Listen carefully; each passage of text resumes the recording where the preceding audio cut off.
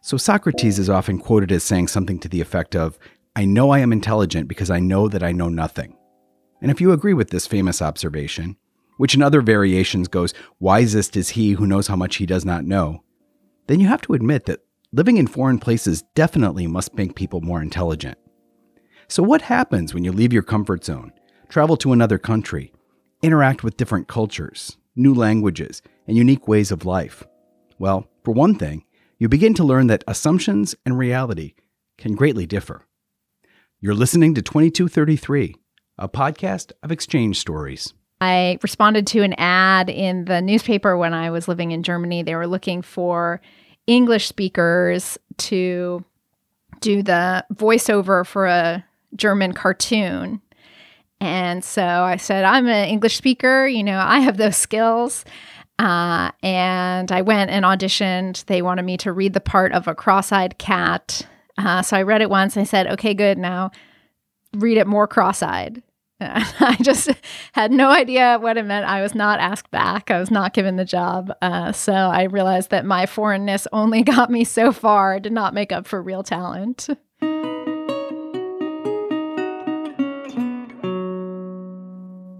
This week, cross-eyed cats, surfing to class, getting lost in post-communist architecture, and who is Julia Roberts anyway? On this episode, a journey from Oakland, California to Rostock, Germany, and a lesson about the limits of one's preconceptions. It's 2233.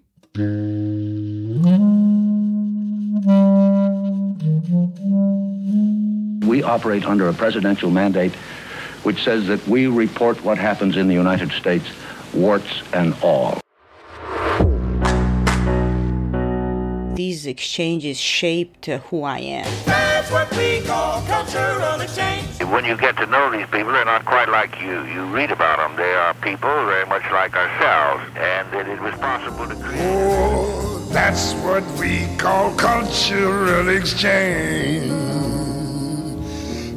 Ooh, yes.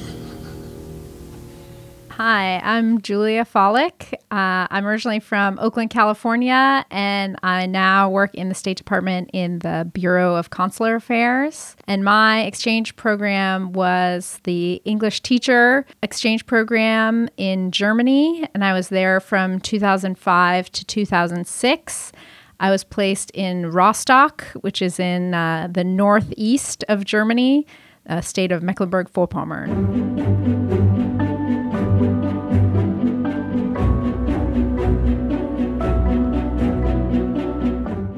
I think before I went to Germany and lived with Germans, I was much more ready to, make generalizations about cultures, about the Germans, about Americans. And once I probably regularly made generalizations about what Germans were like. And until I actually went and met so many of them and heard so many different stories, I realized how foolish it is to paint whole cultures with broad strokes like that.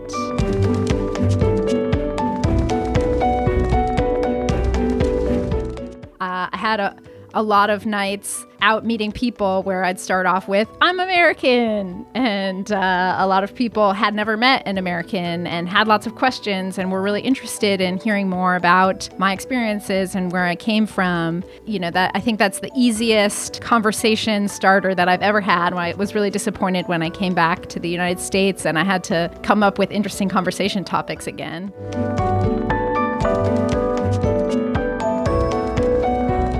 One misconception that really stuck with me, a younger student, heard that I grew up in California and asked, "Oh, did you surf to school every day?"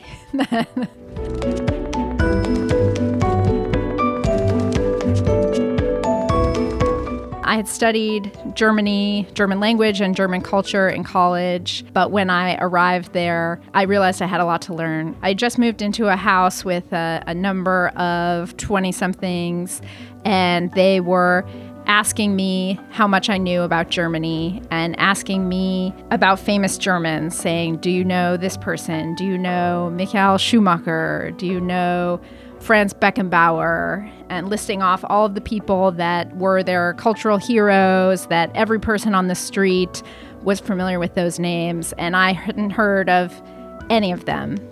They were all unfamiliar to me, despite all my classes in German culture. And as they kept going one by one, I realized just, how much I had to learn that you could never learn in a classroom. And they kept going on this list of names, and finally they got to one that sounded kind of familiar. They said, "Do you know Julia Roberts?" And I realized eventually, I said no initially, and I realized they were saying Julia Roberts. Did I know Julia Roberts? Because they thought I was just so ignorant that I hadn't heard of anyone. So I realized that I had some understanding gaps to overcome as well.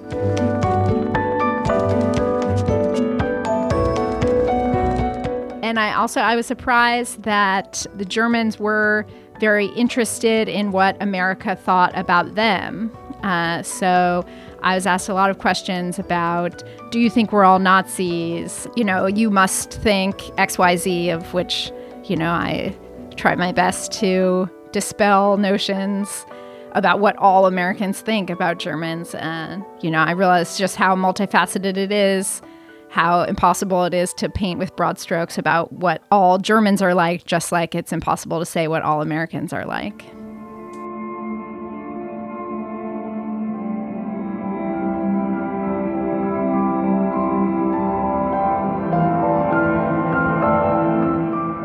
The town that I was in, Rostock, was the site of the annual gathering of the neo-Nazis, and they'd planned this parade through the town, and the police presence there was unbelievable. I have never seen so many police officers on duty at one time. All of the streets were blocked off all along. You had to show your identification to get into the houses along the parade route. And, I was amazed that so many neo-Nazis were in existence and also willing to go out and march proudly. But I was even more amazed by the counter-protests, just that dwarfed the actual parade. There were thousands of people from all across Germany protesting, and both really coexisting with all of the police, all of these three antagonistic groups. And there was no violence at all, but it was really a spectacle to behold.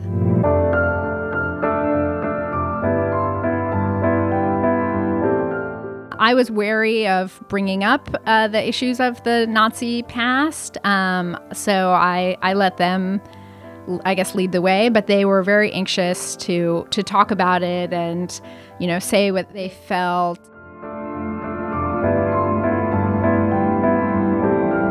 What was, I guess, sort of more eye-opening for me, I knew of course, had learned all about the Nazi history and things like that, and I was mentally prepared to go in and talk to people about that. But the communist history that is still so prevalent in Eastern Germany really blew me away. That I was, the people that I was meeting who were my age had been born in a communist country, and their parents had, lived their whole lives pretty much in a communist country. So I remember I went home for Christmas with one of my friends to this complex of concrete apartment buildings that had been built shortly after the communists came to power. It was really, to house the workers. And they told me that I was not allowed to go outside of the apartment by myself because I would get hopelessly lost and I would never be able to find the right apartment again, because they all looked exactly the same. It was just one after another after another.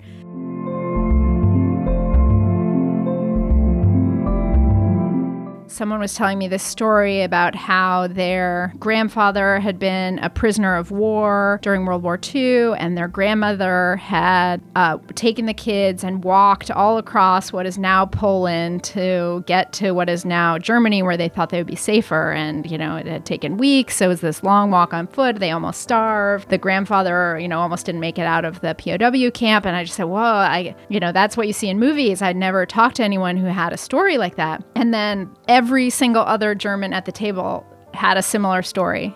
every person, their grandparents' lives had been affected like that. And just the impact of living in a place that had a war like that. Of course, the impact on Americans was huge as well, but it was so much more on the Germans that was really impactful.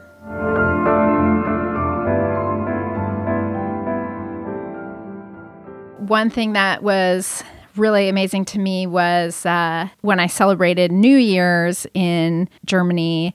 New Year's seems like such a straightforward holiday that it's really similar throughout the world. And in a lot of ways it was similar, but they set off rockets out of bottles. So you drink the beer, put the bottle in the snow, put a rocket in it, and then shoot it off.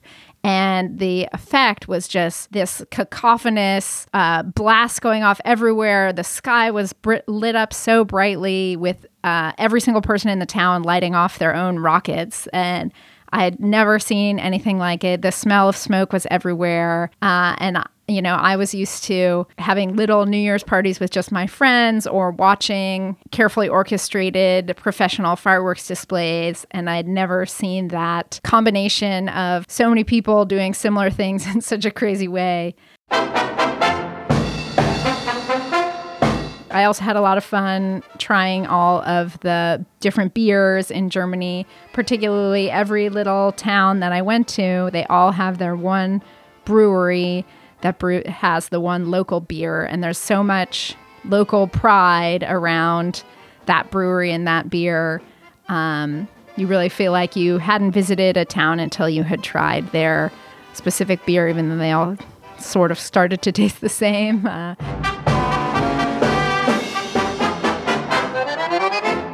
We got a team of, I think, 4 people together, and we carried you had to carry a case of beer bottles, huge German beer bottles, and you had to go, I think it was 3 miles or something like that. And you could either carry the heavy case and drink them at the end, or you could drink them all at the beginning, so your case was lighter, but then you were drunker. And so it was hundreds of people drinking and racing, carrying huge cases of beer that really felt so typically German, but also so fun.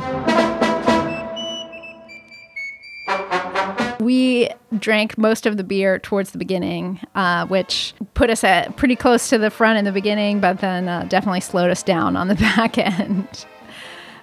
We did not win either. I knew I would meet lots of Germans and, experience a lot of German culture, but it also really highlighted the parts that I liked best about American culture, both because it was things that I was missing and really because of the things that I wanted to share with the people I was meeting.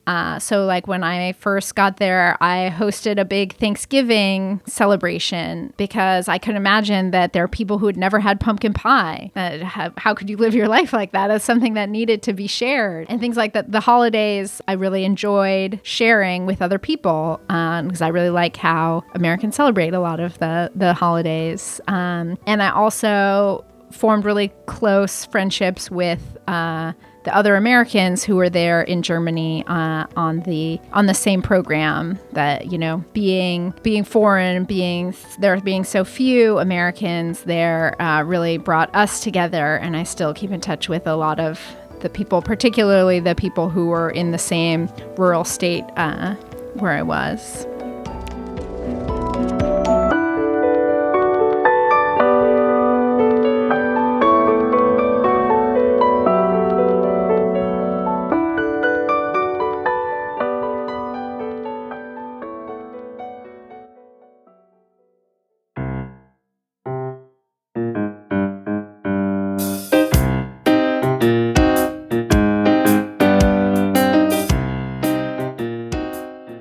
Christopher Wurst, director of the Collaboratory, an initiative within the U.S. State Department's Bureau of Educational and Cultural Affairs, better known as ECA.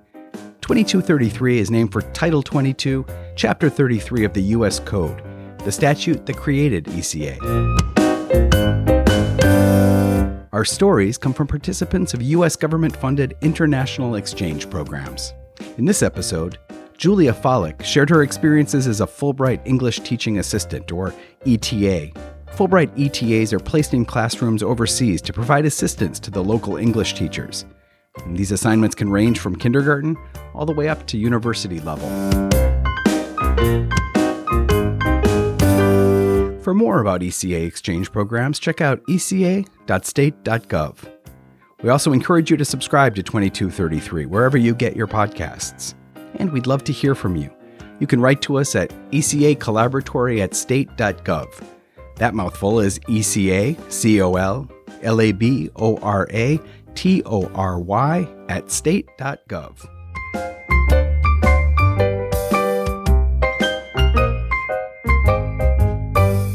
Special thanks this week to Julia for sharing her insights, stories, and tips on how not to run a beer bottle race.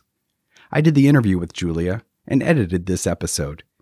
Featured music during this segment was Before You Leave and Morning Too Soon, both by Ketsa, and the Lichtensteiner Polka by Dick Contino and his orchestra. And until next time. Roll out the barrel, we'll have a barrel of fun.